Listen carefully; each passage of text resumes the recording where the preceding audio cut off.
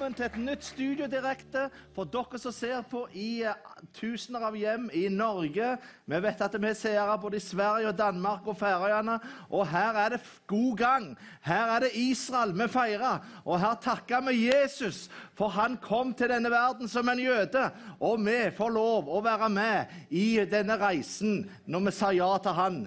Halleluja, ikke det storartet? Og folk her er takknemlige og er begeistret, og vi har Gordon Tobiassen her, så du som er hjemme, du vil også få undervisning i kveld på et høyt plan, for det er dybdene, og det er visjonene, og det er det profetiske som skal frem i kveld. Så vi har tro på en seierskveld i kveld, er vi enige om det? Amen. Halleluja. Amen. Bare sett dere ned litt grann, så skal vi skal be nå for de oppe i Alta. For det har vært en tragedie som har rammet der oppe, og dere som ser på nyhetene vet hva jeg snakker om, denne helikopterulykken. Det er unge folk som er på en måte forulykket. Det er mange hjemme som er berørt. Det er mange slektninger som har fått et tøft budskap i helgen. Og det har rammet bygdene, og for ikke si hele Alta by. Og Alta er en del av Norge, og når det eller i alle fall tragedier og ulykker, så påvirker det hele nasjonen. Så nå skal vi be for dette. Og vi skal bare takke Jesus Kristus, for når det stormer som vært, og når det ser mest håpløst ut, så er du den vi kan komme til, Herre. Derfor så kommer vi til deg nå, Herre, med denne brutaliteten som har skjedd, Herre, med dette grusomme, det som ikke skulle skje, har faktisk skjedd, Herre. Og vi bare ber i Jesu Kristi navn, om at du, Herre, fyller disse menneskene nå, som sitter i sin nød og sin fortvilelse og sorg, Herre. Jesus Kristus, det er bare du som kan fylle dette tomrommet og dette vakuumet og den fortvilelsen som har oppstått i Alta og omegn nå, Herre. Jesus Kristus, vi bare ber, Herre, du som er godheten, du som er miskunnheten og nåde, kom og møt disse menneskene nå som er nedtynget, Herre. Takk for at du ser til den nedbøyde, og du møter den sønderbrutte, Herre, både åndelig sett og menneskelig sett, Herre. Takk for at du rekker ut din hånd og vil dra disse menneskene inn til din favn, Herre. Og takk for at du bare fyller disse menneskene seg i dyp sorg nå med din kjærlighet, Herre. Og la de bare få oppleve din godhet, Herre. Og la de bare få kjenne hvor godt det er til å søke deg, Herre.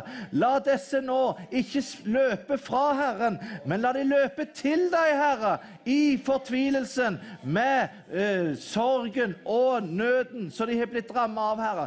Og så takker vi deg, Herre, for du er mektig nok til å komme med et vendepunkt i den situasjonen, Herre. La lyset fra evangeliet om Kristi kjærlighet, du som er Guds bilde, la det være det som blir løsningen for Alta nå, og omegn, og disse familier og slektene, Herre. Må du se til den far og den mor som har mistet sine barn, Herre, eller sitt barn. Må du se til søsken som har mistet sitt barn, Herre, sin bror eller søster. Og må du se til besteforeldre som har mistet et barnebarn, Herre. Og må du se til venner som har på en måte blitt veldig skaket og rystet nå. Nå en har mistet noen som har gått bort i alt for ung alder, Herre.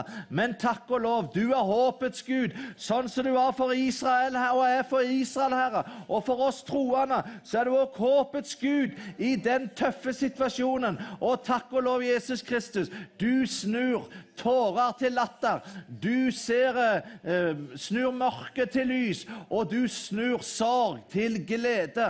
Så takk for at du bare rører nå ved et hvert menneske som er involvert her i Jesu Kristi navn. Og så ber vi også om at du vekker med dette opp et hvert menneske, sånn at den forstår hvor skjørt livet er, Herre. Sånn at den forstår at det finnes en utgang av dette livet, enten det er på den ene eller andre måten, og må det virkelig vekke vekke en hunger i menneskene i landet vårt til å søke deg med en oppriktighet, Herre. Må det vekke enhver kvinne og mann i by og bygd, Herre, til å strømme inn til ditt alter nå, Herre, og bare gi seg over og bøye seg for Faderen i navnet Jesus. Og vi bare priser deg, Herre, for at dette skjer ikke ved kraft og ikke ved makt, men ved din ånd, Herre. Og takk skal du ha, for du tar hånd om hele denne situasjonen i Jesu navn. Amen.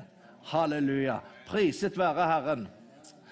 Ja, så dere vet, så er det siste møte i kveld, og det har vært stigning hele veien, sant? Vi har virkelig kjent noe spesielt denne helgen. Og jeg bare tenker på dette folkeslaget, som har vært i prøvelser siden tidenes morgen. Det har vært så mye motgang og motstand, uvirkelighet for jødene. Men Herren, han har utfridd dem. Og jeg tenker på noe som jeg ble påminnet om helt i starten av den tiden som bønneleder i Visjon Norge. Så møtte jeg vår kjære broder David Østby. Han skulle på studio, og så tok han tag i meg i gangen nede på Visjon Norge, og så sa han det til meg. Du vet, når Moses skulle føre Israelsfolket gjennom Rødehavet, så var det nok bare til å rekke ut hånda med staven i, og så delte vannet seg. Ikke ett ord ble utløst fra Moses' munn i den handlingen. Han bare på Guds ord. Han løftet hånda, og vi vet hva Guds ord sier. Havet delte seg, og de kunne gå torsket gjennom. Og så står det noe som jeg måtte lest om igjen og om igjen og om igjen.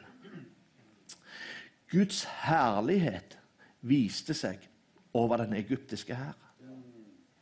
For det er Gud som har all makt i himmel og på jord. Og dette var noe som måtte skje for at Israelsfolket skulle oppleve forløsning fra Egypt.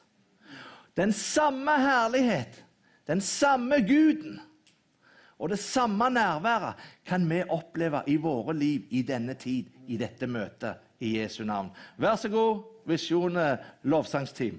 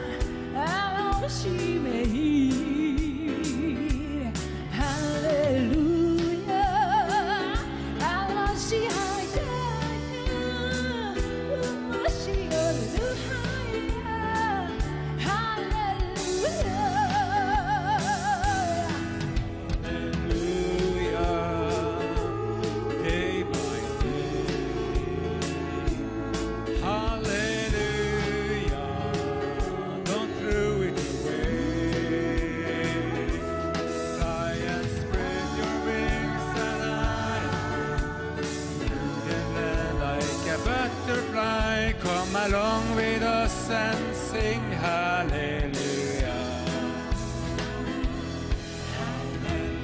Hallelujah, sounds of joy. Hallelujah, the sunshine above. Hallelujah,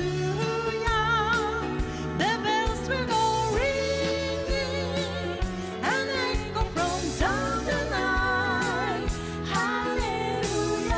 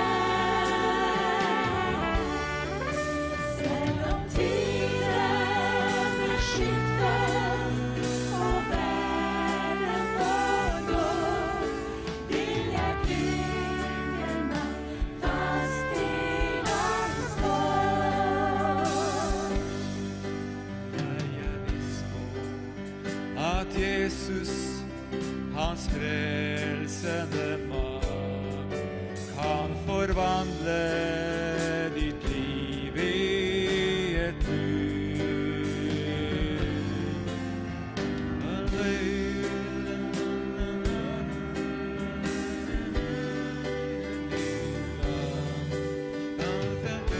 Derfor ved korset jeg står. Jeg tror På en klippe her Golgata. Ja, jeg tror hva det enn koster meg. Selv om tidene skifter og verden forgår, vil jeg bygge meg fast i hans dør. Jeg er viss på at gåter i livet mitt her får sin løsning, og smerter er med. For troen vil seire gjennom mørke og død. Den vil lede meg hjem til min venn. Ja, jeg tror på en klippe her Golgata. Ja, jeg tror Hva det enn koster meg.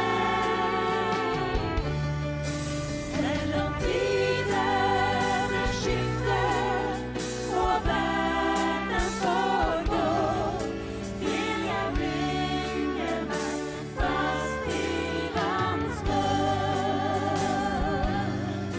Ja, jeg tror på en klippe her Golgata. Ja, jeg tror hva det enn koster meg.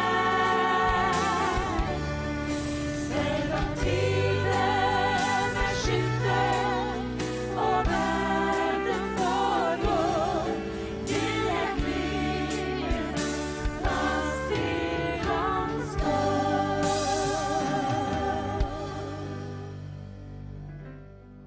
Ja, da bare si. Da er det sånn at vi har også callsenteret åpent denne kvelden. Så du som ser på, du kan ringe inn ditt bønnebegjær dit. Da er kodeord bønn til iPaden, og så er det bønnebegjæret til 2210.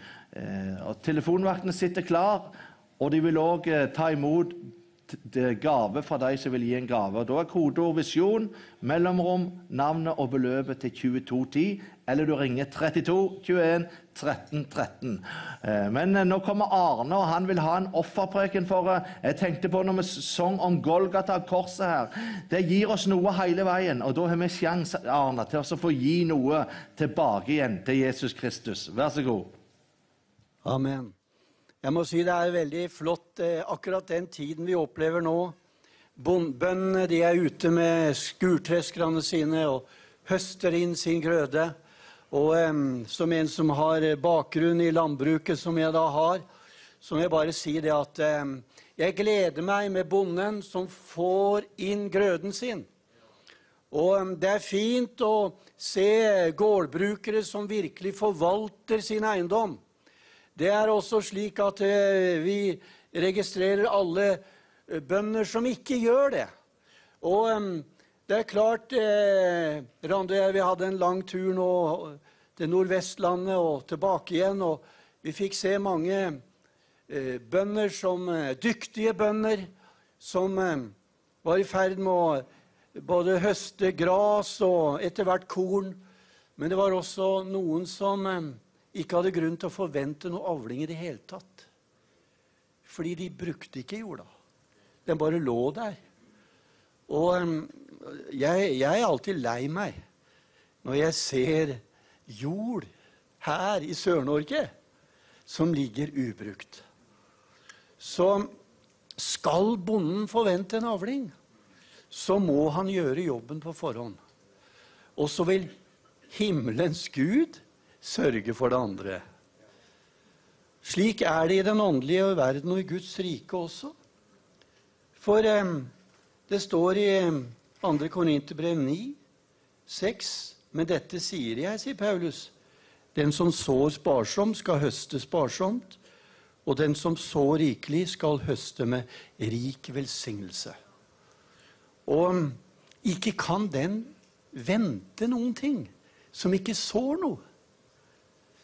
Det en virkelighet like mye i den åndelige verden som i den synlige verden.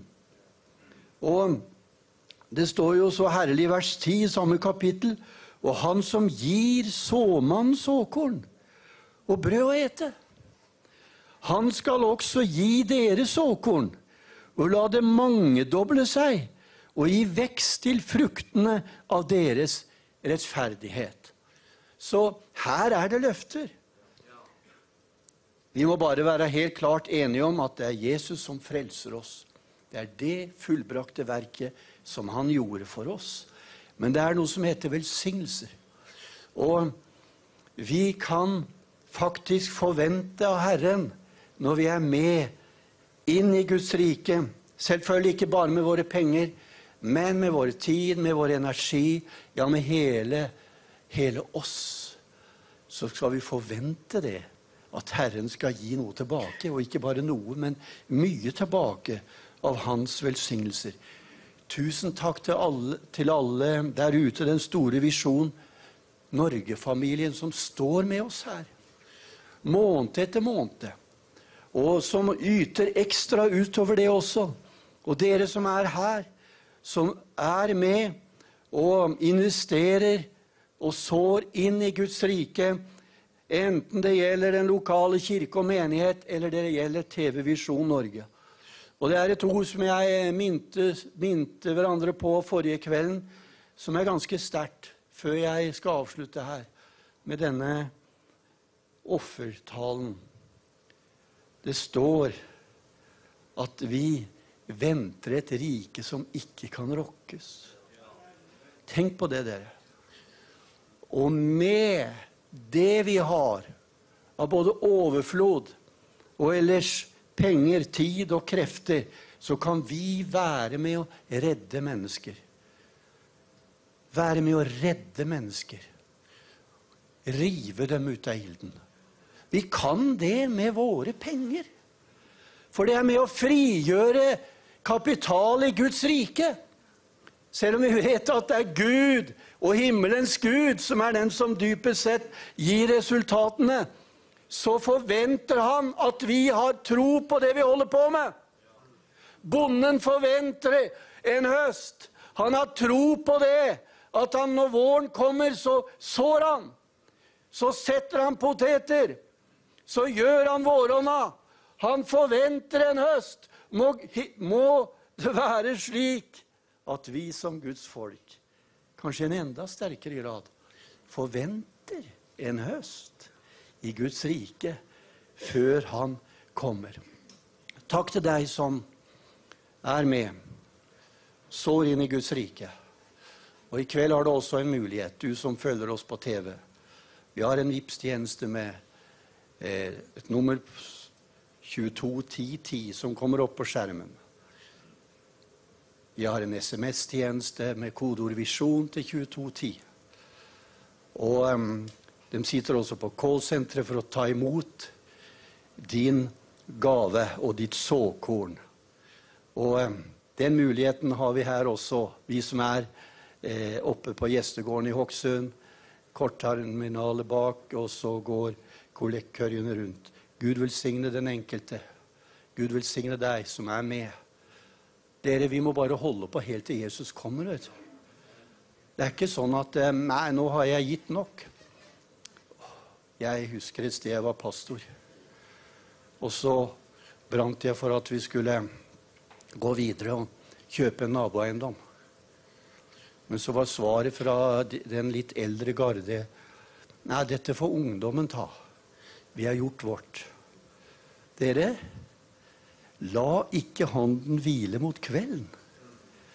Om jeg ung eller eldre, så må vi være med i Guds rike inntil Jesus kommer. Amen. Så offrer vi.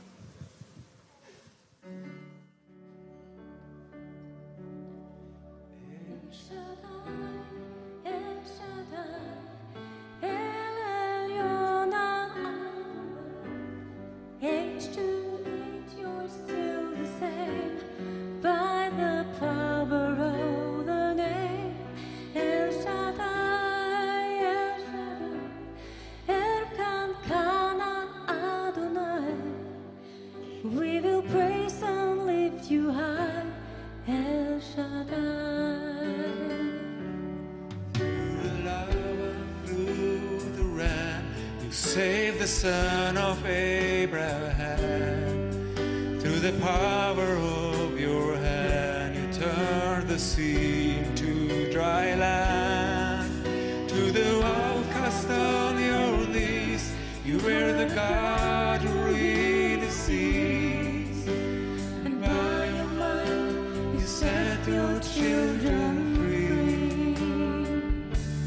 El Shaddai, El Shaddai, El Elyon Adonai. Age to age, you're still the same. By the power of your name, El Shaddai, El Shaddai, El Adonai. We will praise you, lift you high, El Shaddai. Through the years you made it clear that the time of Christ was near.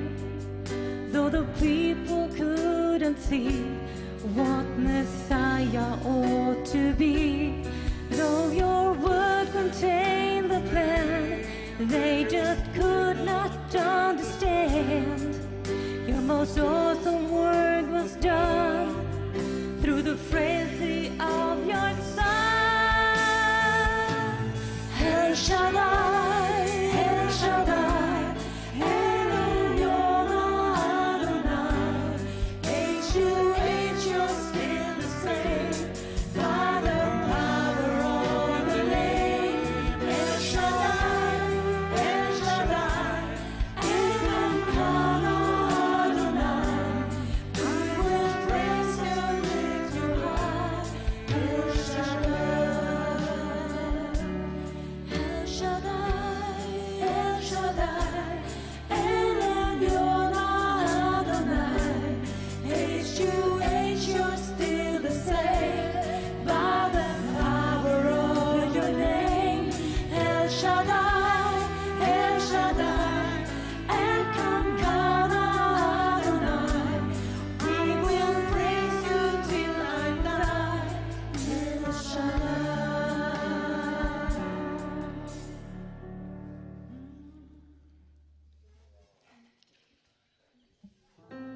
Allmäktig Gud, allmäktig Gud, allmäktig Gud, du är konge i evighet. Allmäktig Gud, allmäktig Gud, allmäktig Gud, du är konge i evighet. Hellig är ditt namn. Hellig är ditt namn, Jeshua. Hellig är ditt namn. El Shaddai, El Shaddai. Du är vår Gud, du är vår Gud, du är vår Gud. Vi vill tillbe med all vår kraft. Du är vår Gud, du är vår Gud, du är vår Gud. Vi vill tillbe med all vår kraft. Hellig är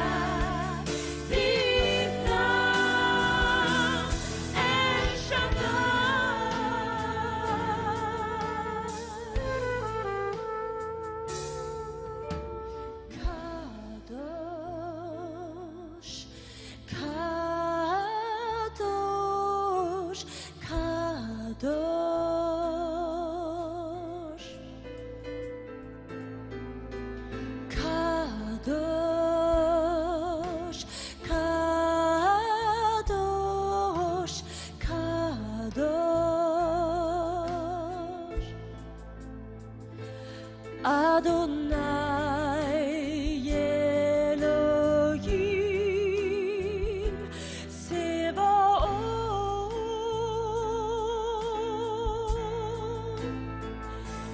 Adonai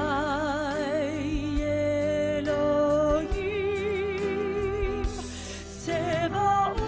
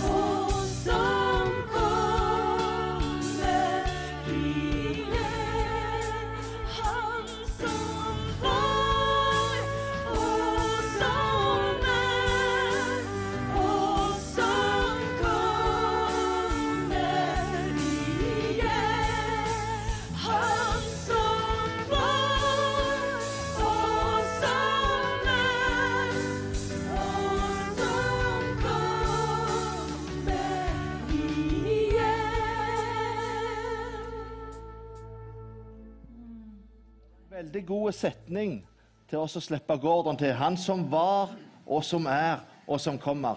Så bare kom fram, Gordon, så får jeg ikke noe jeg skal spørre deg om før du begynner å tale.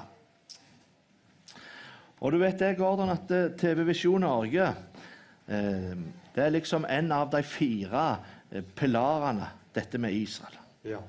Og vi har en tur hvert år til Israel. Ja.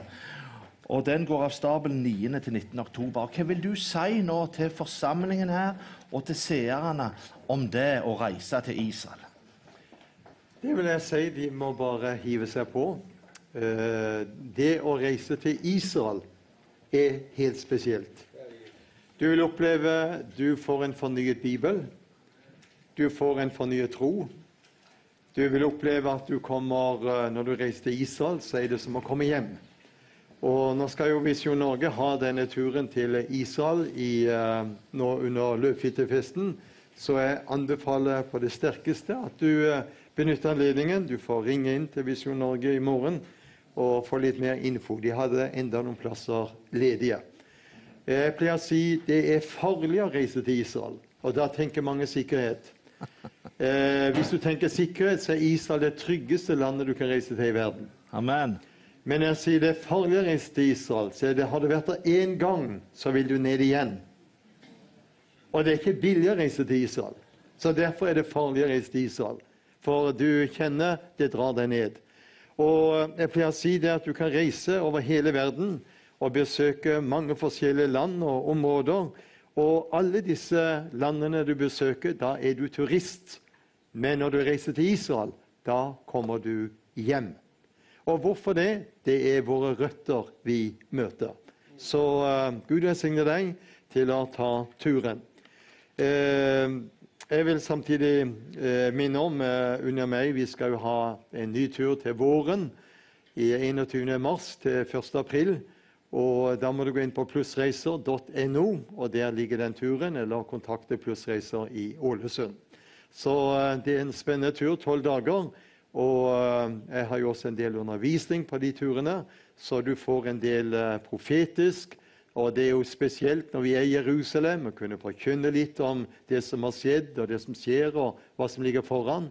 Det er jo spennende når vi er i Jericho og så videre, så du får selv vurdere. Ellers så vil jeg takke for disse dager vi har fått dele sammen. Det har vært veldig gildt, som vi sier på Sørlandet, å få være med å dele fellesskapet her sammen med dere.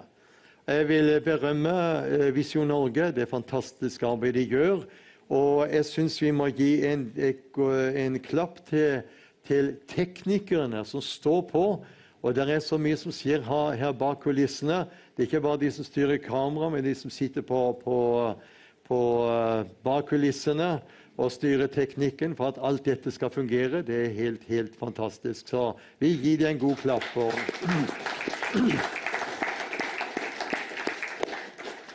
Flott har det vært å være sammen med Arne og Svein, som vi har lært å sette stor pris på. Vi har jo gjennom en del år som jeg har vært stadig spurt til å komme her på Visjon Norge, så får jeg si for min del, så har Visjon Norge vært en veldig døråpner i den tjenesten som jeg står i.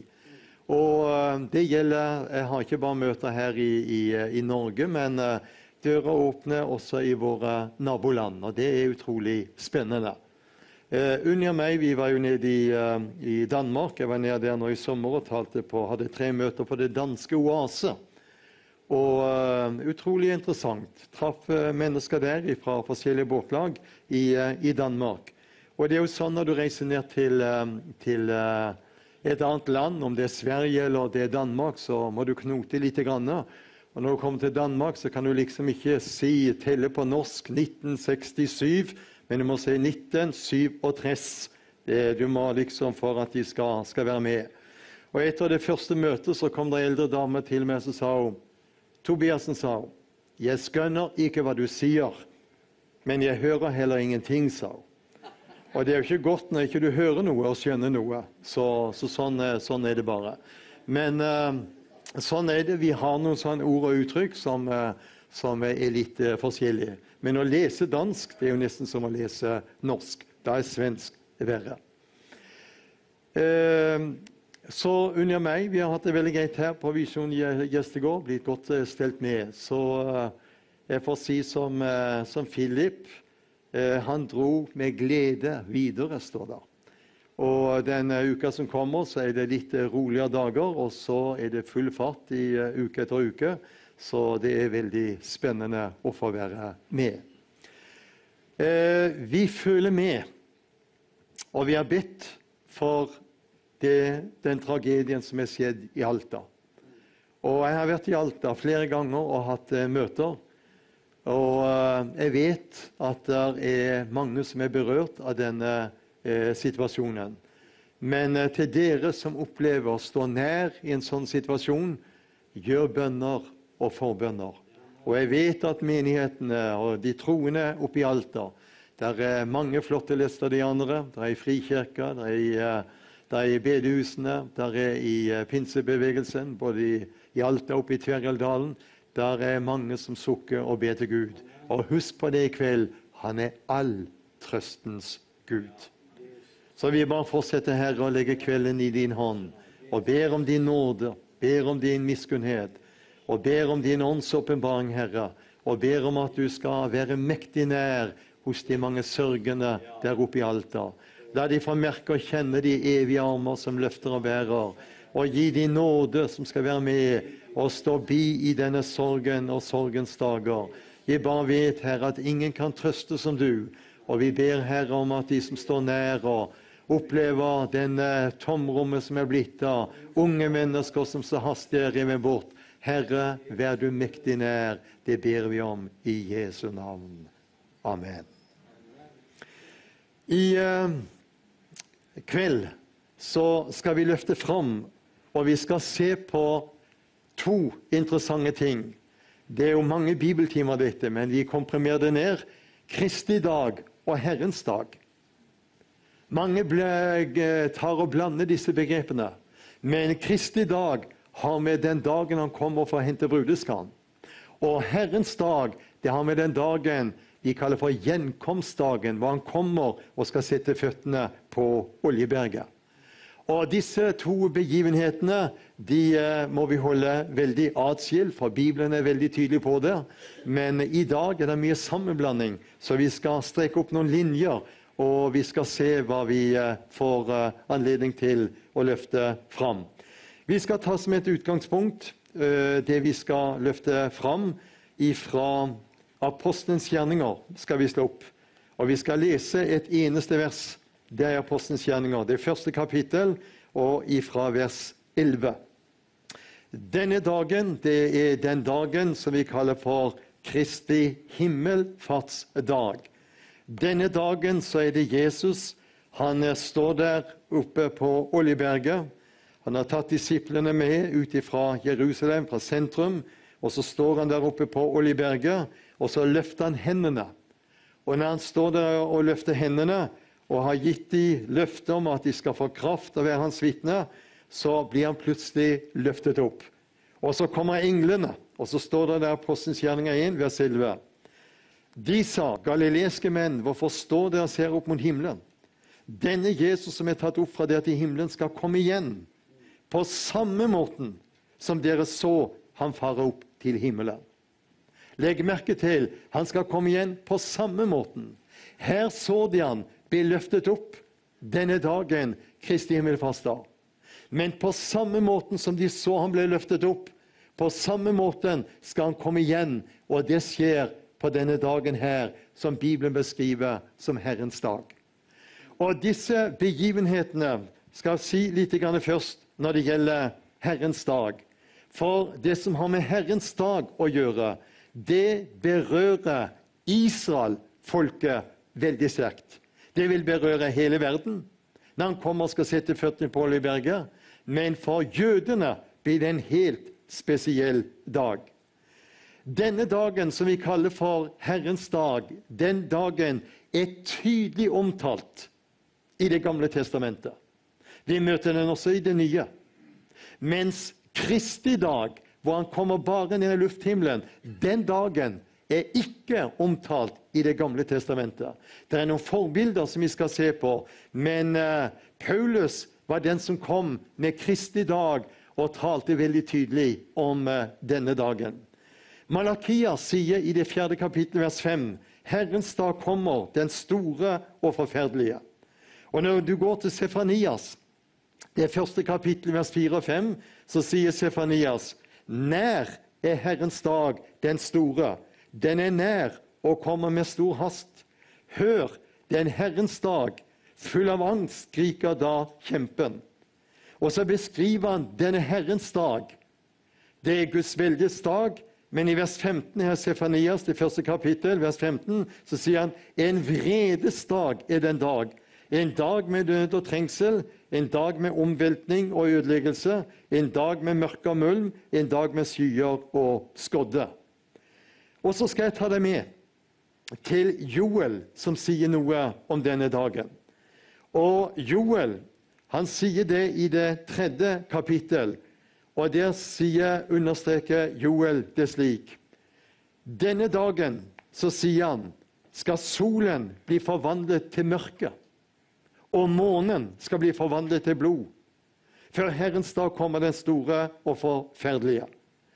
Og så står det, den dagen i vers 6 skal han gjøre ende på Judas og Jerusalems fangenskap, da han skal samle alle hedningefolk og føre de ned i Josafats dal. Der skal Gud holde rettergang med folkene.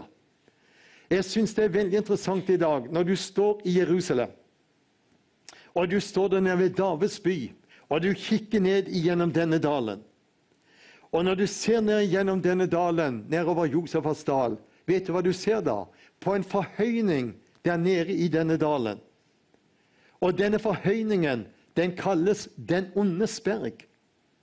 Og vet du hva de har bygd der på Den ondes berg? De har bygd FNs hovedkvarter for Midtøsten. Så Gud skal samle hedningefolkene i Josafats dal. Er du klar? Han har allerede samlet de der. For FN representerer jo hedningenasjonene. Og da er det jo underlig å legge merke til, når det gjelder denne dagen, så er det en dag hvor Gud skal vise han er Gud. Og det er viktig at du er klar over, når det gjelder denne dagen, Herrens dag, så beskriver Amos det slik. Det skal skje på den dagen, sier Amos i det 8. kapittel, vers 9, sier Herren, at jeg vil la solen gå ned om middagen, og gjøre det mørkt på jorden ved høylys dag. For en dag det blir. Denne dagen, vet du, vil berøre Jerusalem veldig spesielt, som vi var inne på. Men denne dagen, for du vet, når du leser i evangeliene, så sa jeg at en god del av lignelsene og beretningene som Jesus fremsatte i de 4 evangeliene, de berører Israel og jødene. En av de anledningene som blir veldig spesielt denne dagen, Herrens dag, finner vi i Matteus 25 om de 10 jomfruene. Av og til kan du høre at noen sammenligner de 10 jomfruene med menigheten. Men de 10 jomfruene har ingenting med menigheten å gjøre. Det er viktig at du er klar over. De 10 jomfruene, husk på det, Bibelen sammenligner aldri menigheten med jomfruer i flertall. Hva sier Paulus? Jeg tror lovet dere med en mann, sier han, for å fremstille en ren jomfru for Kristus. Når det gjelder denne beretningen i Matteus 25, de 10 første versene, så møter du 10 jomfruer. De var like å se på. Alle hadde en lengsel. Alle ville møte brudgommen. Alle hadde en forventning. Alle hadde lamper. Og alle sovnet. Du kan anvende den lignelsen. Men hvis du hører noen si det, at når Jesus kommer igjen, så vil 50% bli med, og 50% bli igjen, må ikke høre på dem. Det er ikke sant. Den lignelsen om de 10 jomfruer, den hører hjemme når du leser i Åpenbaringsboken 14 om de 144 000. Før jeg gir deg nøkkelen til å forstå Matteus 25, så var det slik i Israel, når de feiret bryllup, så vet du, da feirer de bryllupet i brudens hjem. Og når bryllupsfesten som varte, hvis det var ei ung dame, så varte den som ikke hadde vært gift før, så varte den i 7 dager, bryllupsfest.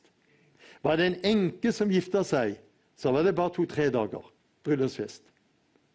Men når denne bryllupsfesten i brudens hjem var ferdig, da tok brudgommen bruden, og så tok han med seg bruden og førte til sitt hus.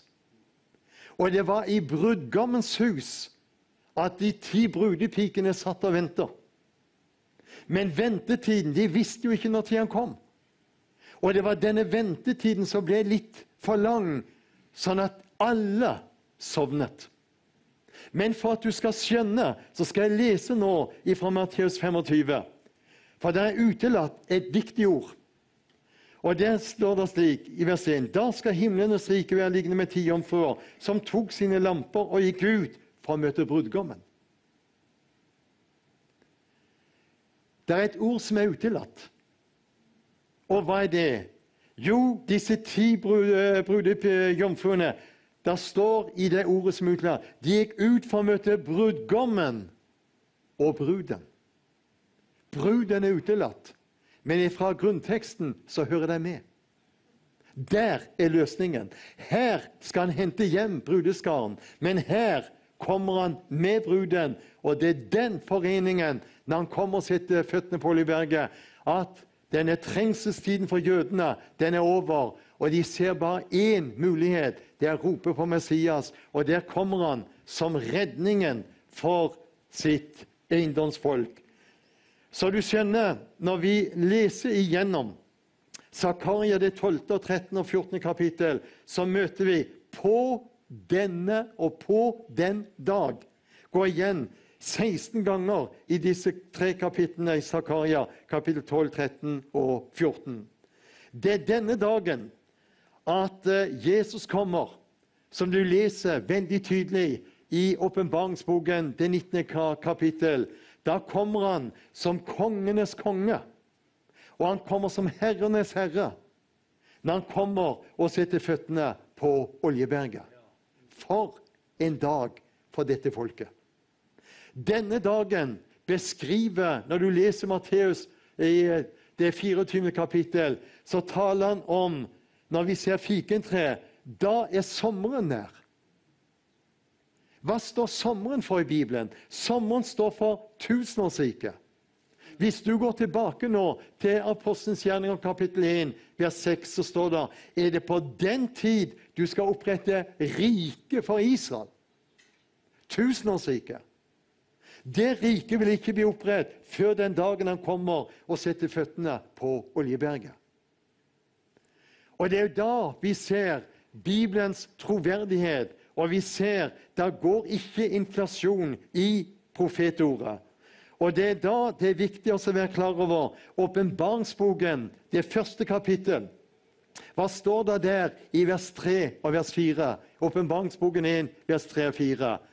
Den dagen når Jesus kommer og setter føttene på Oljeberget, så skal jødene gråte sårt over ham de er gjennomstunget. Det er den dagen at jødene kommer til å rope ut. For jødene, den dagen de omvender seg, og hele denne nasjonen blir frelst på en dag, den dagen kommer de ikke til å si halleluja, her kommer han. Der står under gråt og tårer skal de ta imot ham. Den dagen vil jødene sitere Jesaja 53. Og de vil rope ut, men han er såret for våre overtredelser. Han er knust for våre misgjerninger. Straffen vår ble lagt på ham, og ved hans sår har vi fått legedom. De vil fortsette å si, men vi får alle vill som får. Vi vendte oss hver til sin vei, men Herren lot vårs alles misgjerninger ramme ham. Denne dagen blir en mektig frelsesdag for dette folket. Halleluja. Og da skjønner du at vi lever i veldig profetiske tider, for Israels land og nasjon skulle gjenopprettes. Jødene skulle vende tilbake til dette landet og bo i landet og bygge det opp. Og nå har de vært der og bygd landet opp i 71 år siden staten ble gjenopprettet. Men jøder hadde bodd i Israel i tett på 4000 år. Det er jødene som er urbefolkningen i dette landet. Så du skjønner, når det gjelder Herrens dag, skal komme litt mer inn på den, men vi skal gå litt videre over til det som har med Kristi dag å gjøre. Og når det gjelder Kristi dag, så sa jeg det at denne dagen er det ingen tydelige henvendelser til i Gamle Testamentet. Det er forbilder på denne dagen som heter Kristi dag, bortrykkelsen for menigheten. Og nå skal vi lese en underlig beretning i 1. Mosebok, i det 5. kapittel. Og der i 1. Mosebok, i det 5. kapittel, der møter vi en mann som heter Enok. Og Enok er et bilde, for Enok var den 7. av urfedrene. Og Enok er et bilde på den nytestamentlige menighet. Og jeg skal trekke ut noen paralleller for deg. 1. Mosebok kapittel 5, vers 22. Enok vandret med Gud i 300 år etter han hadde fått Metusalem, og han fikk sønner og døtre. Alle Enoks dager ble 365 år. Og så kommer det. Enok vandret med Gud, så ble han borte, for Gud tok ham til seg. Enok er et forbilde, som jeg sa, på menigheten. Enok vandret med Gud. Er det en parallell? Kolossenserbrevet 2,6, hva står det der? Liksom det er han som mottok Kristus Jesus som Herre, så vandrer i ham. Enok vandret med Gud, vi vandrer i Kristus. Amen. Det er andre som går igjen. Enok, han døde ikke, han ble borte. For Gud tok ham til seg. Og vi skal komme litt mer inn på hva som skjedde. Enok fikk en sønn, og denne sønnen hadde et underlig navn. Metusalem. Han ble 969 år gammel. Og da er du gammel. Og så er det de som sier, nei, det var ikke sånne år som vi regner med. Jo, det var det. Men Gud så at det var ikke godt for mennesket å bli så gammel. Så Gud satte en limit. 70 år er støvesår. Og blir du 80, så er det meget styrke. Og blir du over 80, så er det ekstra nåde og bonus. Er du klar over det?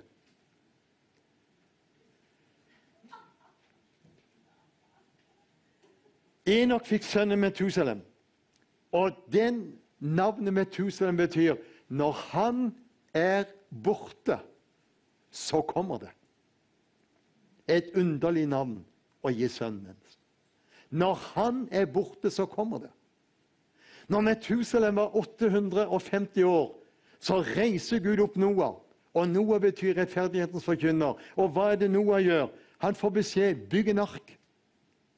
Og så gir Gud tegningen til Noah. Og det var en ingeniør som sa det til meg. Er du klar over, sa han, at de målene som Gud gav til Noah når det gjelder arken, det er de samme målene vi går ut ifra når vi bygger de store passasjerbåtene og lastebåtene, for det har med stabilitet å gjøre. Så Gud visste hva han gjorde. Og så vet du, når det gjelder når arken sto ferdig,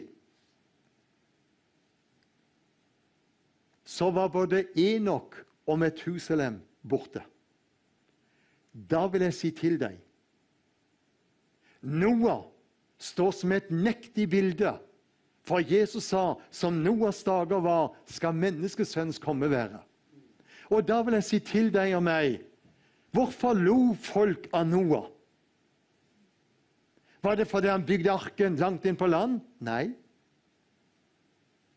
Hvorfor lo folk av Noah? Det var fordi han sa, da kommer en vannflom. Og hvorfor lo folk av Noah når han sa, da kommer en vannflom? For det står i første Mosebok, i det 6. kapittel, at Gud vannet ikke jorden med regn, men med nattens stugg. Så folket på Noahs tid sa, hvor skal det vannet komme fra? Så når vi sier at Jesus skal komme igjen, så sier ristig folk på hodet, hvordan skal det skje? Det har jo aldri skjedd før. Og hva skjedde? Når arken var ferdig, så finner du hvordan Gud førte dyrene inn, par for par, og fuglene med, de som skulle være med. Og folk i Noahs by så det jo. At ikke folket våkna da. Jeg begriper det ikke. Gjør du? Men det er det samme i dag. Israel, profetiene, tegn skjer rett for våre øyne, og til og med kristen og kristenfolket sover som aldri før i dag. Så vi må ikke riste på hodet av folket i Noahs by. Det er akkurat det samme i dag. Så når ikke folk i Noahs by våkna når Gud førte dyrene og fuglene inn i arken, det måtte de jo alle se. Og vi ser det jo med vårt blotte øye i dag, hva som skjer i dag med de mange tegn, både etisk, moralsk og jordskjelv og tekniske, antikristelige. Ja, vi kunne nevne en masse. Det skjer rett for våre øyne, og folket sover like godt. Så vil jeg si til deg, Enok, han var en vekkerrøst. Enok hadde en profetisk forkynnelse. Vet du hva Enok forkynte? Jeg gjør det. Ja, hvordan kan du vite hva Enok forkynte? Fordi det står i Bibelen. Står det virkelig i Bibelen hva Enok forkynte, sier du? Ja, det gjør det. Og det står i Nytestamentet. Er du klar over det? Og det står der i Judas brev, dette ene brevet. Og det står i vers 14 og 15. For Enok sto i en tid som var veldig utfordrende. på svært mange måter. Og der står det i Judas brev, vers 14 og 15, disse spotterne, for det var spottere på Enoks tid, var det Enok den 7. fra Adams spådom, da han sier, se, Herren kommer med sine mange tusen hellige for å holde dom over alle, og refse de ugudelige, for alle de ugudelige gjerninger som de gjorde, og for alle de hårde ord som de talte mot ham, de ugudelige synderne. Herren kommer, det var denne dagen her, Herrens dag, som Enok så veldig tydelig når han løftet fram den profetiske forkynnelsen. Og da er det viktig for oss å være klar over at Enoks bortrykkelse har en slående likhet med det vi vel opplever i den tiden vi lever i dag, hvor vi ser de antikristelige kreftene er veldig tydelige, og vi ser hvordan mye i dag legges til rette. Da vil jeg minne deg om dette øyeblikket som vi leser om i Matteus 24. Slå opp der, så skal jeg ta deg med til 3 interessante beretninger som jeg nevner i dette kapittel. Matteus, det 24. kapittel. Der møter vi 3 viktige begivenheter. I Matteus 24, vers 27. For som lynet går ut fra øst og skinner like til vest, slik skal menneskesønns komme være. Hvis du sitter med ryggen til vinduet, og det blinker, så sier du, der lynte det. Sitter du og har litt utsyn, så kan du si, der blinker det. Men denne dagen, når Jesus skal komme igjen for å hente brudeskaren, når du leser i 1. Korinterbrev 15, vers 51, så sier Paulus der, det øyeblikket hvor Jesus kommer igjen, skal skje i et nu, og i et øyeblikk blir den siste basun. Nytestamentet er skrevet på gresk, og det som Nytestamentet, det ordet som beskriver det øyeblikket når Jesus kommer ned for å hente brudeskaren, der står det skal skje in atomo. Og hva betyr in atomo? Da opererer Bibelen med den minste enhet av tid. I løpet av en milliontedel sekund skal den frelste skare løftes i sky. Halleluja. I løpet av en milliontedel sekund. Så når Matteus skriver og refererer Jesus som lynet blinker, så skal det gå enda fortere. I løpet av en milliontedel sekund så forvandles vi bare, og så løftes vi i sky for å møte Herren. Skrøm da hverandre med disse ord. Står det det? Nei, der står ikke det. Der står trøst av hverandre med disse ord. Hør i kveld, vi er på vei mot en bryllupsfest.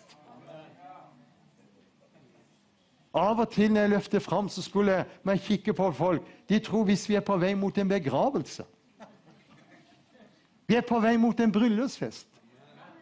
Så når jeg unner meg feirer bryllup, tenk om jeg hadde gått og grua livet av meg, og tenkt, stakkars meg, skal jeg dele livet resten av mine år med denne dama her? Hæ? Jeg skal si vi forberedte bryllupet. Vi gleder oss til bryllupet. Og når bryllupsdagen enda kom, og vi fryda oss, nå var vi mann og kone. Halleluja. Og siden er det bare blitt bedre og bedre. Halleluja. Så du skjønner, Bibelen er veldig tydelig på denne dagen. Den andre begivenheten som vi møter her i Matteus, er det der står i vers 29. Straks etter de dagers trengsel skal solen bli formørket.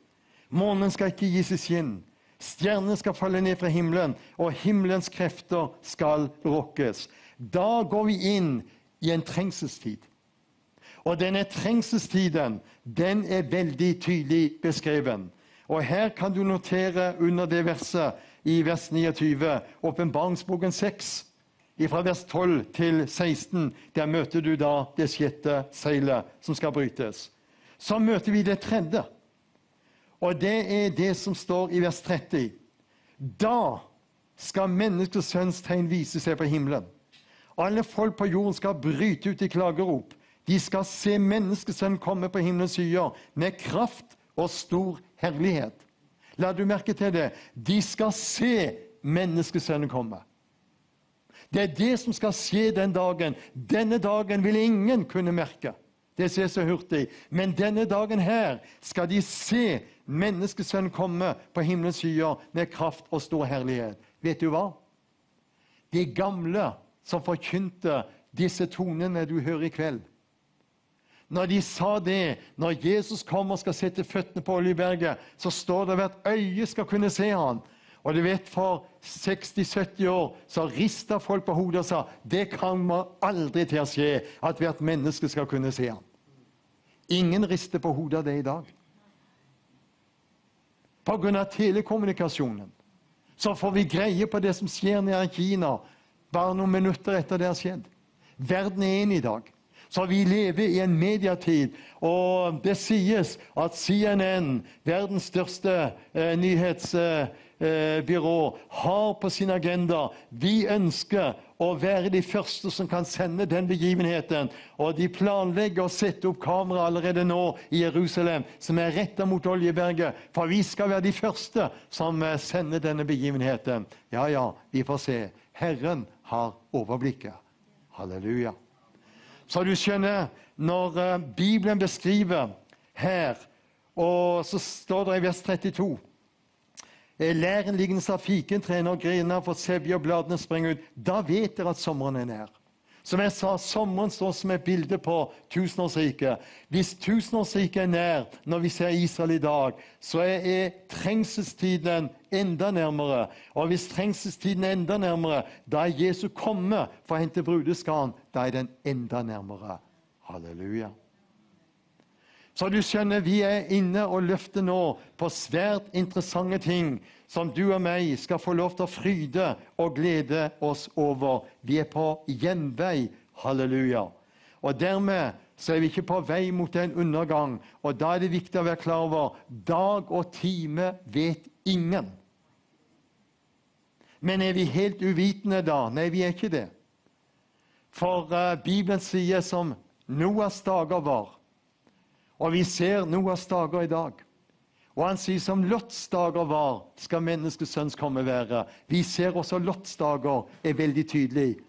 Og det står her, når du ser på denne plansjen, alt som skjer i vår verden i dag, peker fram mot Jesu andre komme til Israel, når han kommer for å sette føttene på Oljeberget. Både det politiske, økonomiske og alle de sosiale hendelsene som skjer, de leder fram mot akkurat dette. Jesus har sagt han skal komme igjen og sette føttene på Oljeberget. Da er det viktig å være klar over. Djevelen vet dette, og jeg har skrevet mye bedre enn menigheten.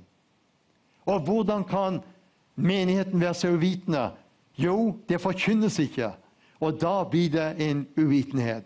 Og da er det viktig at du er klar over det er noen konkrete grunner til at Jesus skal komme igjen. For det første skal han komme som brudgom for menigheten. Det er det vi kaller for bortrykkelsens hemmelighet. For det andre kommer han som Messias for å frelse sitt folk jødene når han setter føttene på Oljeberget.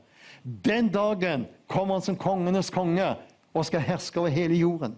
Den dagen kommer han som Davids sønn og skal gjenopprette sitt kongedrømme og skal sitte på sin far Davids trone. Så når vi beskriver og snakker om de siste dager og endens tid, hva er forskjellen på det? De siste dager, de begynte her på pinsefestens dag. Det var begynnelsen til de siste dager. Og vi i dag er kommet til avslutningen av de siste dager. Hva skal være tegnet på det kommer Jesus? Se på Israel, nevnte vi i går. Men hva skal være tegnet på denne tidsalders ende? Se på de mange tegnene som er så tydelige for oss i dag. Og da er det slik at det er veldig delte meninger på en del ting. Kommer Jesus før trengselen? Kommer han midt i trengselen? Kommer han etter trengselen? Eller kommer han etter tusenårsriket? Det er forskjellige syn. Jeg skal ikke berøre de tre siste, jeg skal berøre det første. Det er de som mener at det er feil at Jesus skal komme igjen før trengselen. Og jeg skal gå inn på argumentasjonen som de løfter fram når det gjelder det. Jeg tror at menigheten skal rykkes bort før trengselen. Er det en sovepute? Nei. Mange ser, og disse tonene at vi skal gjennom trengselen, kommer fra Amerika. Og mange her i Norge hiver seg på det. Nå har vi hatt i mange år en divergerende syn på at løftene som gjelder Israel, det er ferdig. Og det er erstatningsteologien.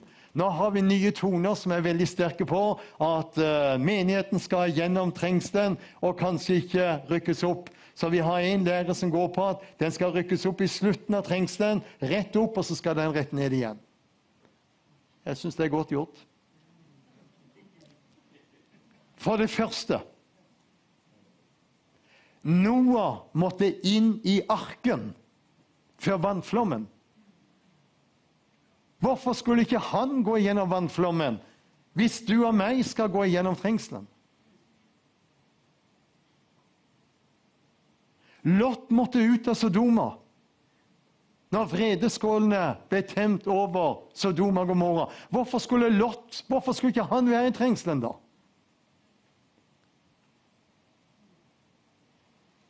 Og jeg møter mennesker som er så nidkjære, så sier jeg til dem, Gud velsigne deg, bli du igjen i trengselen. Jeg løftes opp før, så du får bare være igjen. Bare Gud velsigne deg, bli igjen. Jeg får mail, fikk fra en fin søster i Sverige, hvem skal trøste juderne, skrev hun. Herren sørger for det. Hvem skal trøste alle de ufrelste da i den tiden? Hør hva jeg sier. I åpenbaringsboken så taler han om lammets vrede. Jeg finner ikke ett belegg i Guds ord at lammets brud skal rammes av lammets vrede. Han skal fri oss ut, står der, av den prøvelsens stund som skal komme over hele jordriket. I dag sitter Jesus på nådens trone. Han kan ikke bryte seilene som ypperste prest, men han skal flytte over på kongetronen. Da vil han ha bruden, dronningen, ved sin side. Amen. Og da er det slik at når vi er inne på disse tingene, så er det jo sånn at når det gjelder denne tiden som vi er inne i dag, så er det en utrolig. Vi har et gresk ord som heter apostasia. Det er gresk, og det betyr frafall, som er en tilstand. Og da finner du hva Paulus skriver til Thessalonikerbrevet. La ingen bedra dere på noe vis, for først må frafallet komme. Det lovløshetens menneske åpenbares for tapelsens sønn. Før denne tidshusholdningen blir avsluttet, så vil vi se et frafall fra ordet, fra Bibelen. Troen på hele Skriften.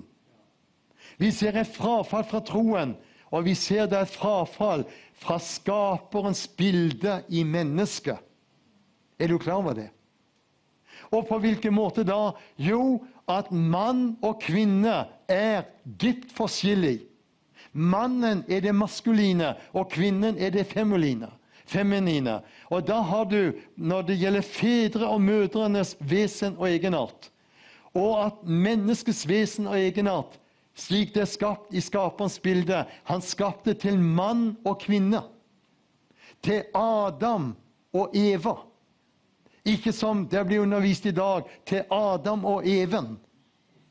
Det var til Adam og Eva. Derfor har vi han og hun. Men hva er det vi har i dag? For det at Guds bilde blir borte, og troen på ordet blir borte, så blir det uklart kjønnsrollemønster. Og det er rart vi da får at i dag får vi begrepet hen. Vi snakker om frafall. Vi snakker om hva Peter sier, da nå alt dette oppløses. Hva må vi da strebe etter hellig ferd og gudsfrykt? Så når du leser i disse 3 kapitlene, Matteus, Markus og Lukas, så finner du mye fellesstoff i det vi nå løfter fram. Så Matteus 24, Lukas 21 og Markus 13, det taler mye om dette som vi nå er inne på. Så her har du bortrykkelsen, tydelig beskreven, og her har du når han kommer med de hellige ned på Oljeberget. Halleluja. Og da er det slik at når det gjelder det vi nå løfter fram, så er det slik at mange tror at det er skremmeskudd. Vet du hva? I fjor, i juni, 13. juni, hadde VG en stor artikkel over flere sider om en kraftig jordskjelv som kan ramme Oslo når tid som helst. Det var ingen som ringte til VG og sa, nå skremmer det livet av oss. Det var ingen som ristet på hodet når VG viste alt dette i flere sider den 13. juni i 2018 og fortalte for over 100 år siden var det en kraftig jordskjelv, og det kan komme det samme som kan ramme Oslo. Ingen. Men det jeg nå løfter fram, hvis NRK var på hugget nå, så vil jeg si, han der, Tobiassen, han er en skikkelig mørkemann og dommedagsforkynner. Hør, det er slutt på dommedagsforkynnere. I dag er det vitenskapen som er dommedagsforkynnerne. Er du klar over når det gjelder vitenskapen sier, vi kan vente et kraftig utbrudd på sola som kan skape katastrofe på jorden og kan slå ut alt av elektronikk i løpet av sekunder. Hører du noen som sier, det er forferdelig, tenk at denne jorda kan gå under, men hvis jeg som forkynner sier det, da er det grusomt. Men når vitenskapen løfter det fram, og media proklamerer og tar dette og skriver om det, liksom ingen som reagerer. Da sover de. Men hør, dette er det som kommer til å skje, som ligger foran. Bortrykkelsens dag, når Jesus skal komme igjen, den dagen skal han hente sine. Denne dagen kommer han bare ned i lufthimmelen. Det er bare vi som er frelst som vil se og oppleve han. Og det er ingen konkrete tegn som sier at det kan skje om natta, det kan skje på dagen, eller det skjer om kvelden. Men Bibelen taler om den dagen han kommer igjen, så vil det være dag på den ene siden. Det vil være natt på den andre, for folk vil ligge og sove. Det vil være aftenstid på den andre siden. Så Bibelen beskriver veldig tydelig dette. Men Herrens dag, der kommer han med de hellige. Da kommer han ned til jorden. Alle øynene skal se han. Og det er tydelig tegn knyttet til denne dagen. Og da er det viktig å være klar over denne forskjellen. Så når jeg underviser på bibelskoler, har av og til bibeluker, og vi har god tid, så går vi gjennom en del, og når du ser alle de skriftstedene som går på bortrykkelsen, det er veldig mange, og når du ser alle de skriftstedene som går på Herrens dag, gjenkomsten, de er veldig tydelige. Men vet du hva? Når mange blander disse begrepene, og mange vil ha det til at vi skal gjennom trengselen, en av hovedgrunnene er de ser ikke Israel. Der er problemet. Det står noe i 1. Korinterbrev, kapittel 15. Den siste basun står der. Den siste basun. Og så står det noe når det gjelder i Åpenbaringsboken kapittel 10 og kapittel 11. Der står det om den 7. basun. Og veldig mange de blander den siste basun som Paulus skriver om. Og så blander de den 7. basun. For husk på det, Paulus, han så ikke det Johannes så. For Paulus døde noen tiår før Johannes. Så det Johannes skriver i Johannes' åpenbaring, det så ikke Paulus på den måten. Så når Paulus taler om den siste basun, så vet du, det var 2 basuner når Israels folk slo leir. Den ene de blåste i når de skulle slå leir. Den andre, den siste, når de blåste i den, da var det tegn på oppbrudd. Men den basunen som Paulus taler om, det er en frelsende basun.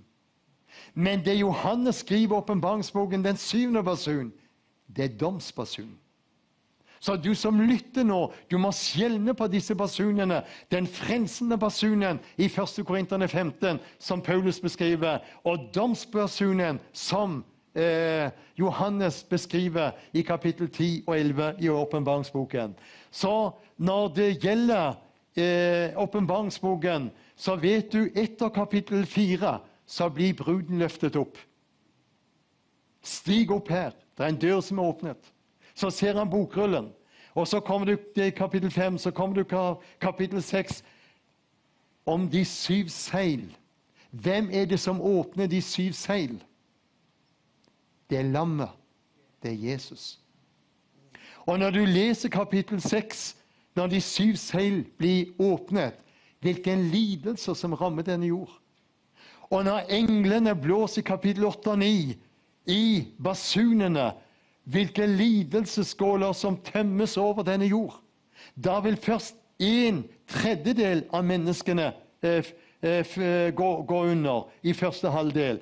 Og så går du til kapittel 15 og 16, der har du de 7 vredeskålene. Så når jeg har møter i Sverige, så første gang jeg hadde, og de sa, kan ikke du tale om den store Veda-møten? Så lurte jeg på Veda-møten, hva er det? Så var det en som hadde vært litt i Norge, så sa han, det er den store trengsel, sa han. Og du vet, midt i uken så blir der et brudd.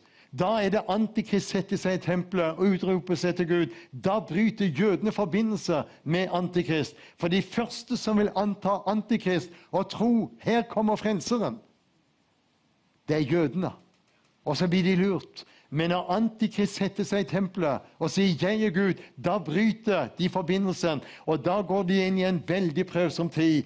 Og du ser når disse 7 redeskålene tømmes, hvilke lidelser som går over denne jord. Så i løpet av denne 7-årsperioden så skal altså halvparten av jordas befolkning gå under. Tror du i kveld at det er noe hyggelig å preke om? Det smerter meg. For jeg vet hvilke lidelser som ligger foran denne jord. Det er da det er godt å kunne si, enda er det nådens dag. Enda er Herren å finne, og enda står han der med en åpen favn. Det interessante er at når du leser i kapittel 4 og 5, da møter du de 24 eldste. Og så når du leser kapittel 7, så møter du om den store hvite skare. Og disse er jo veldig interessant, for de 24 eldste, de representerer 12 av Israels 12 stammer, og de representerer de 12 apostler som representerer menigheten.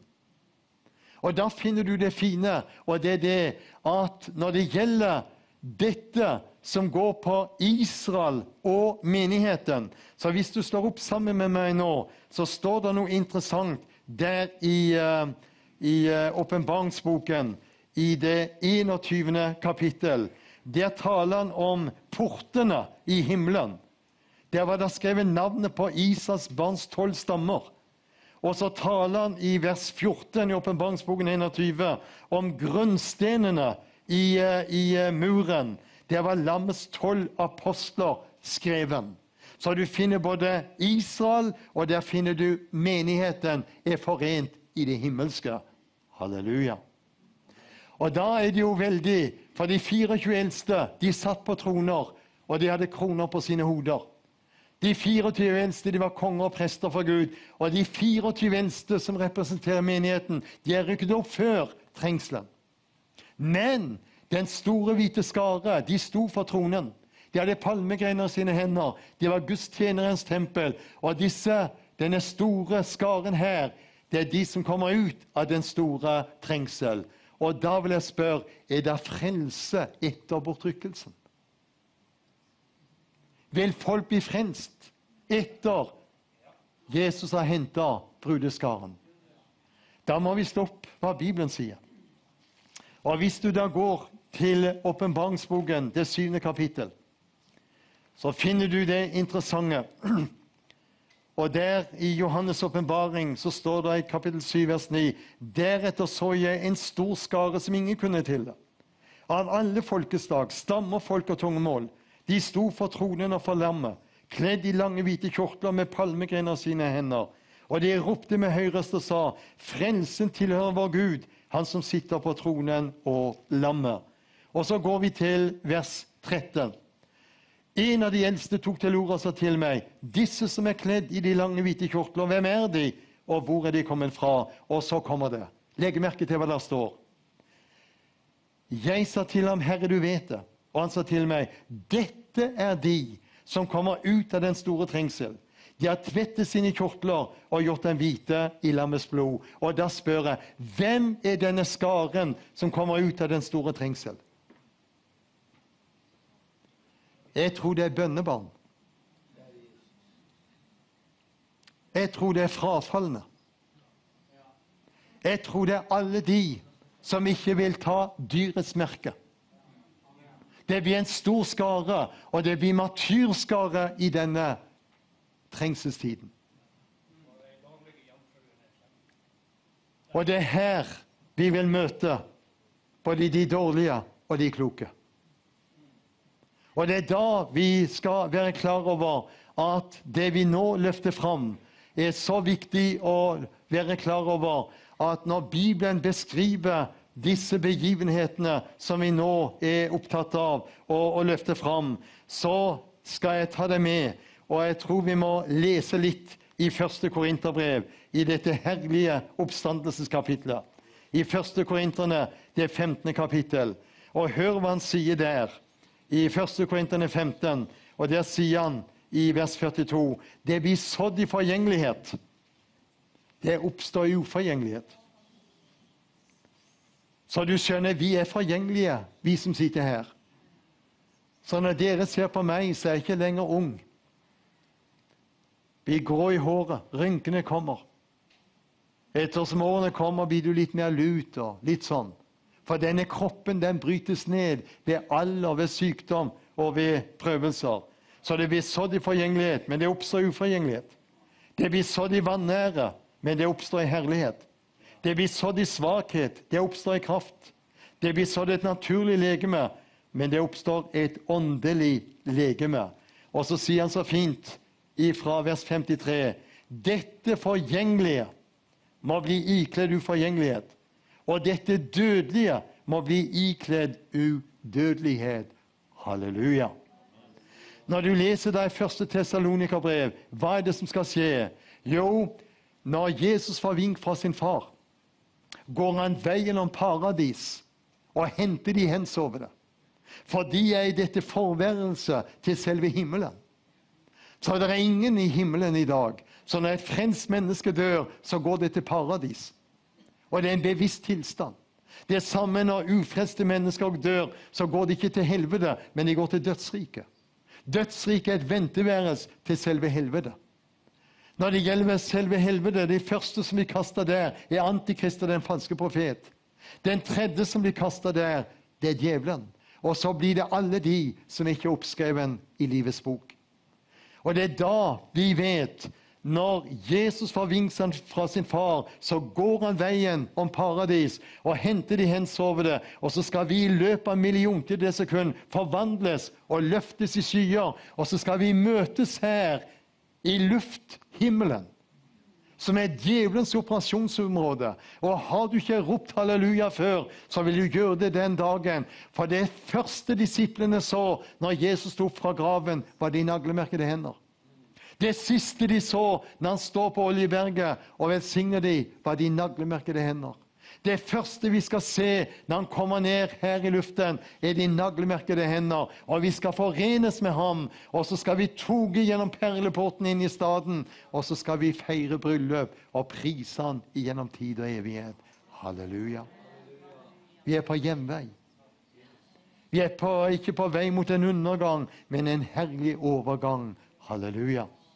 Og da skal vi få lov til å trøste hverandre med disse ord. Og da vil jeg si til deg, jeg har brukt et bilde, og dette bildet synes jeg er veldig interessant.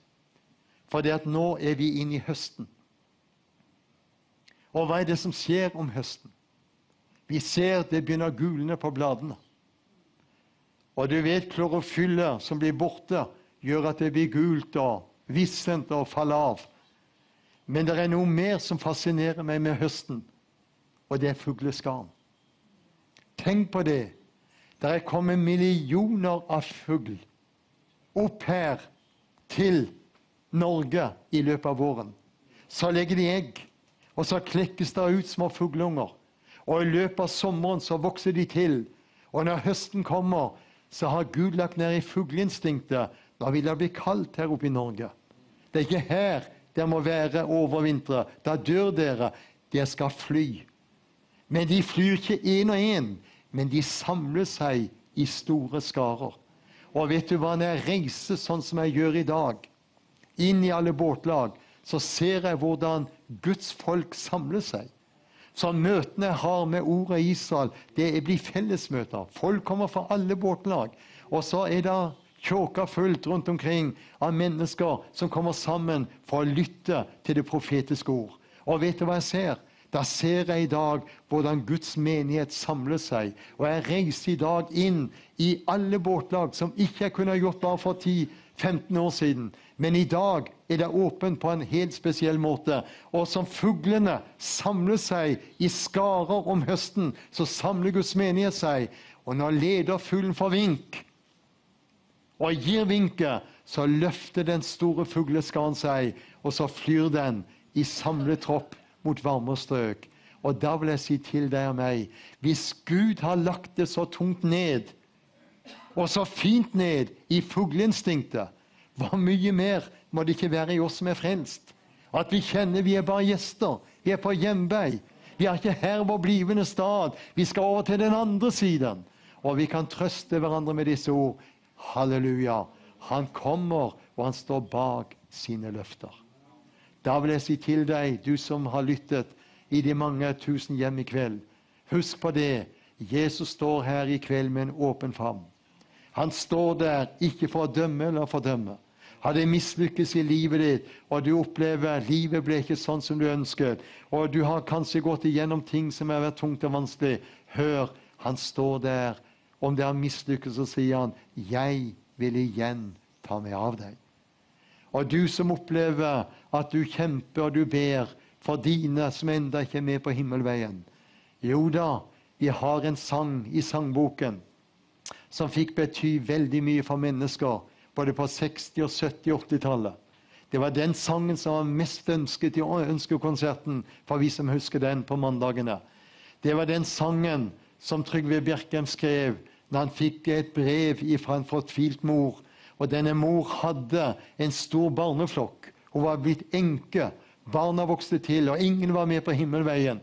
Og hun utøste sitt hjerte for Trygve Bjerkem, og så skriver hun den nederste linja. Men Trygve, jeg folder mine hender, og jeg ber.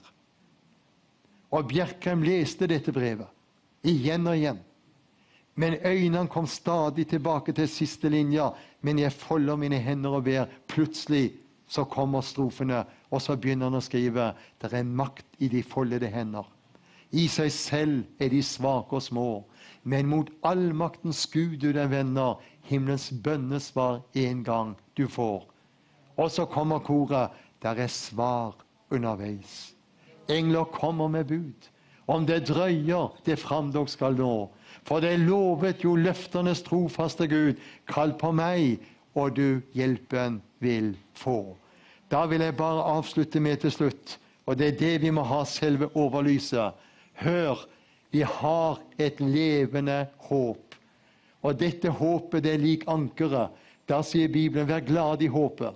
Vi er gjenfødt til et levende håp, mens vi venter på det salige håp.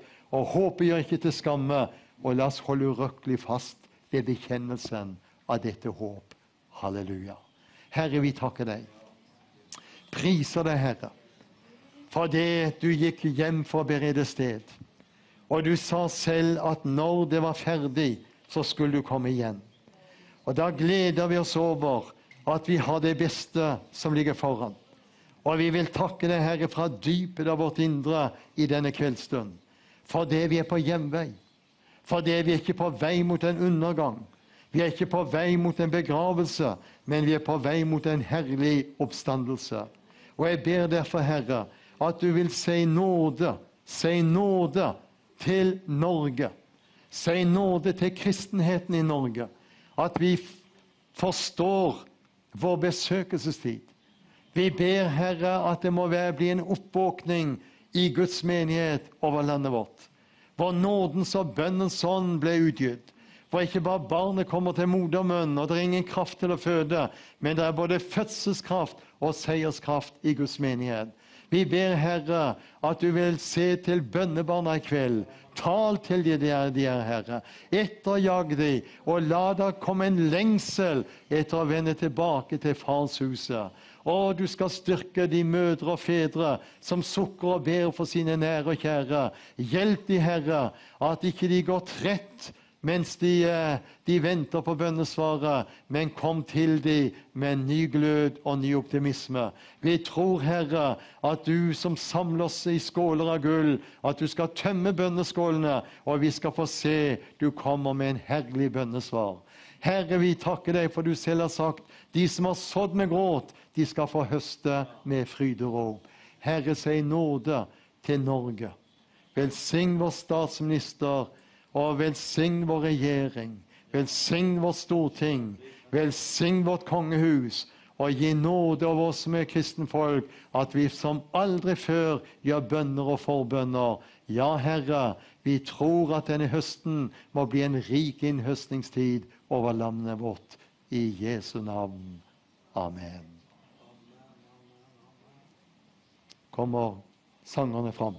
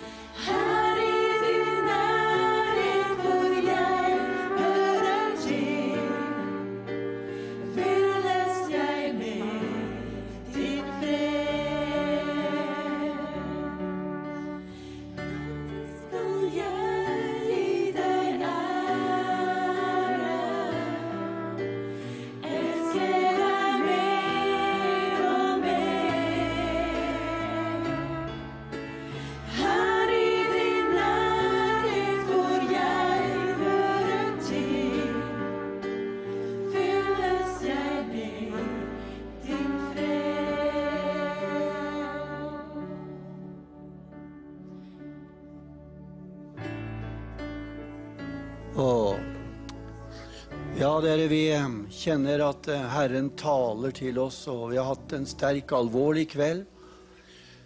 Men jeg bare kjenner det at det også mange mennesker der rundt omkring i de tusener av hjem i Norge og Skandinavia som er full av angst og frykt for den tiden som ligger foran. Og Korsets seiers hovedorgan, som da hovedorgan for pinsebevegelsen, har på forsiden av sitt blad denne uka vårt nye evangelium, klimakampen. Og det skapes frykt. Dere vet hva? Uansett hva vi har hørt i kveld, og jeg vet at Gordon Tobiassen er enig med meg, Gud har kontroll. Herren har kontroll. Han har denne kloden i sin hånd. Halleluja. Ja, den skal gjennom sine ting. Men han har kontroll. Og det beste som jeg kan si til deg, det er at han står der og ønsker at du skal si ja til han. Han har fullbrakt frelsesverket for oss alle. Men det står mest for de som tror. Du kan få lov å si ja til Jesus i kveld, der du sitter rundt omkring. Hjemmene, som ikke er sikker på om du har kommet over på Jesus side, for å si det på den måten.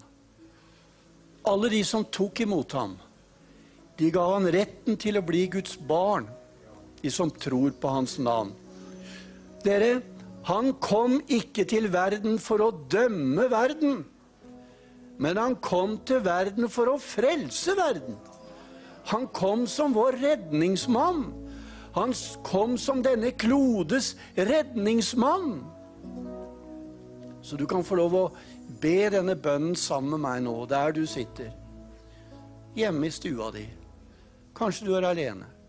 Kanskje dere sitter der som familie eller ektepar. Du kan få lov å ta imot Jesus. Si ja til han nå. Så er de med her i møte i kveld og ber sammen med deg. Amen. Så nå ber vi. Takk, kjære Jesus. Takk, kjære Jesus. Takk at jeg får lov å komme til deg nå. Takk at jeg får lov å komme akkurat sånn som jeg er. Takk at du renser meg fra all synd. Takk at du gjør meg til en ny skapning nå. Takk at jeg kjenner akkurat nå at du tar meg fra djevelens klør og inn i din favn. Og så vil du ta hånd om meg. Lede meg. Og så har du de beste planer for meg. Og mitt hus. Takk, Jesus, at jeg fikk lov å komme til deg akkurat nå. I Jesu navn. Amen. Gratulerer om du var med på den bønnen og virkelig mente det. Du har ingenting å frykte. Vi har ingenting å frykte, vi som har tatt imot Jesus. Vi er de tryggeste av alle på denne jord. Gud velsigne deg. Gratulerer med dagen. Du har gjort det viktigste valget i livet ditt. Amen. Vi skal be også for alle bønneemner som har kommet fram, eller kommet gjennom sendingen her i kveld, både på SMS-veien og på Over Call-senteret. Ellers så er det da vanlig studio direkte i morgen kveld. Og Trine Over og Hansen leder den, hvor hun får 2 interessante gjester. Blant annet ordførerkandidaten for FRP i Fredrikstad. Men nå er vi innenfor Herren i bønn og ber for all den nøden som har kommet inn i kveld. Ja, her er kommet inn bønnebegjær fra Færøyene, flere faktisk. Det er kommet inn bønnebegjær fra andre steder i Europa. Og nøden, den vet vi om. Den er kolossal. men vi har dette håpet i Kristus Jesus. Ikke det fantastisk? Så jeg har lyst til at du som der hjemme også, ikke bare oss i salen her, men du som sitter og ser på, nå du med, og så løfter vi opp disse behovene. La det nå runge et bønnebrus i Norge denne kvelden. Og vi ber for alle behov her. Og vi vet at Jesus Kristus, han helbreder alle slags sykdommer. Derfor så kan vi med stor frimodighet i kveld få lov til å løfte fram deg og ditt hus. Og det vondt å lese når det står her at jeg oppgitt av legene. Det finnes ingen håp og mening med livet. Men da har vi gode nyheter gjennom Jesus Kristus. Og vi vet, så det ble sitert her i sted, for han ble såret for våre overtredelser. Han ble knust for våre misgjerninger. Og straffen ble lagt på Jesus Kristus for at vi skulle ha fred. Og ved Jesus sår. Tenk dere det. Ved Jesus sår så har vi fått legedom. Så nå ber vi og roper til Herren for disse behovene. Jesus, du som har gitt all makt i himmel og på jord. Kom, gode Hellige Ånd, og rør ved enhver kvinne og mann her. Det til og med små barn som berørt av alvorlige diagnoser her. Men takk for at du rekker ut i hånden i kveld, Herre. Og din hånd, den ikke for kort. Vi takker deg, inderlige Far, for du rører ved hvert behov i kveld. Takk for at ditt naglemerke berører enhver kropp denne kvelden. Og la hvert menneske virkelig få kjenne din herlighet strømme inn i deres hjerte. Takk for at du vekker opp døde sener og ødelagte celler. Du reparerer og bygger opp kroppsvev i enhver kropp, Herre. Og det andre mangler og skavanker, så du mektige, Herre. Halleluja, Jesus. Takk for at din godhet bare strømmer inn i disse sine liv, så virkelig trenger det denne kvelden, Herre. Og igjen, Herre, så ser du til deg som sørger, Herre. Og det kanskje noen som har noen i familien som på en måte på vei inn i evigheten. Og det sorg, og det usikkerhet i den forbindelse. Men takk, Herre, for du også trøsteren, Herre. Du den som bøyer deg ned til et søndagbrutt hjerte denne kvelden, Herre. Og du den som gjennom din kjærlighet løfter mennesker denne kvelden. Vi priser deg, Jesus Kristus, og ærer deg for din godhet. Takk og lov, Jesus Kristus, for vi kan få lov til å kjenne en velduft fra himmelen over et hvert bønnebie her. I Jesu navn. Og vi bruker et løfte til med det samme. På de syke skal de legge sine hender, og de skal bli friske. Så vi legger i fellesskap nå våre hender på disse bønnebjerene, og vi har tro på helbredelse, gjenopprettelse, frihet, glede og en fullkommen seier for de alle i Jesu Kristi navn. Amen. Og så har det vært nevnt her med bønnebarn, sant? Og derfor skal vi be også for bønnebarn igjen, som vi har her på TV Visjon Norge. Og mange har sendt inn, og flere burde sendt inn navn på sine bønnebarn. Noen jeg snakket med, og ja, vi skulle ha sendt inn, men det har ikke blitt. Men nå tiden inne. I uka så kommer dere med bare ta kontakt nå med sentralbordet til Visjon Norge, og få navnene på deres kjære på bønnealteret, de som fortsatt lever et liv i mørket. Himmelske Far i Jesu Kristi navn, vi bare takker deg, for vi har mulighet gjennom bønn til å påvirke, Herre. Vi har mulighet gjennom bønn til å rive mennesker ut fra fiendens klør i Jesu Kristi navn. Takk for at mennesker fra bønnealteret blir satt over i den elskede sønns rike, for i ham har vi forløsningen, syndenes forlatelse og evig liv. Så takk, Hellige Ånd, for du åpenbarer deg i kveld. Du åpenbarer deg for bønnebarn i kveld, Hellige Ånd. Du åpenbarer deg om synd, dom og rettferdighet i et hvert bønnebarns liv, Herre. Og vi ber i tro, Herre. Og vi ber enhetsbønn, Herre. Og vi har forventning i Jesu Kristi navn til at hele slektene og familiene og generasjonene skal bøye seg til Faderen i navnet Jesus. Og bare kom, Hellige Ånd. La disse navnene her bli overført fra bønnealteret og inn i livets bok, Herre. Vi ber i tro, Herre, og vi har en stor forventning til denne høsten også, av bønnebarn som vi var inne på i møtet her. Vi gleder oss til den dagen, Herre. Og takk for at du gir oss nytt mot, Herre, til å stå på i denne kampen. Og vi kan stå sammen med hverandre, Herre. Løfte opp den enkelte sine bønnebarn. Bønneliste for bønneliste, Herre. Takk og lov Jesus Kristus, for det er makt i bønn. Og gjennom bønn så kan vi bevege verden. Halleluja, Jesus. Så takk, inderlige Far, for hva du er i stand til å gjøre i det navnet Jesus. Amen. Amen. Ja, da går det veldig imot slutten her på dette møtet. Ja, og vi skal avslutte møtet med lovsang, og vi går ut av møtet på skjermen med lovsang, ord og toner fra disse Jesus-representantene som står bak her. Men før den tid så vil jeg takke Gordon og Unni for at dere kom til TV Visjon Norge. For det dere har beriget. Ja, bare klapp for det. Du der hjemme også må klappe for Unni og Gordon nå. For de har beriget ikke bare en nasjon, men de har vært med å berige Skandinavia. Og vi har fått sett linjene av det som kommer. Så ta med deg dette profetordet som Gud har forløst gjennom Gordon. Grunna på det.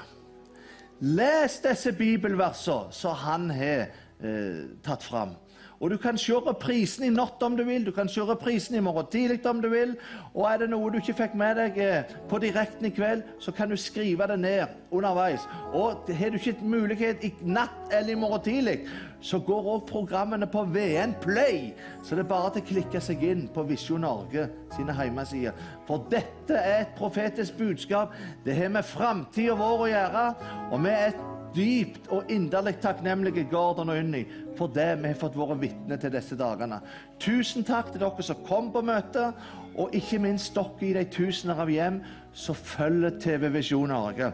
Gud velsigne dere i rikelig mål. Husk på at den som velsigner Israel vil motta Herrens velsignelser. Med disse ordene så takker vi for oss. Vi gir de siste ord og tonene til Visjons lovsangsteam. Vær så god.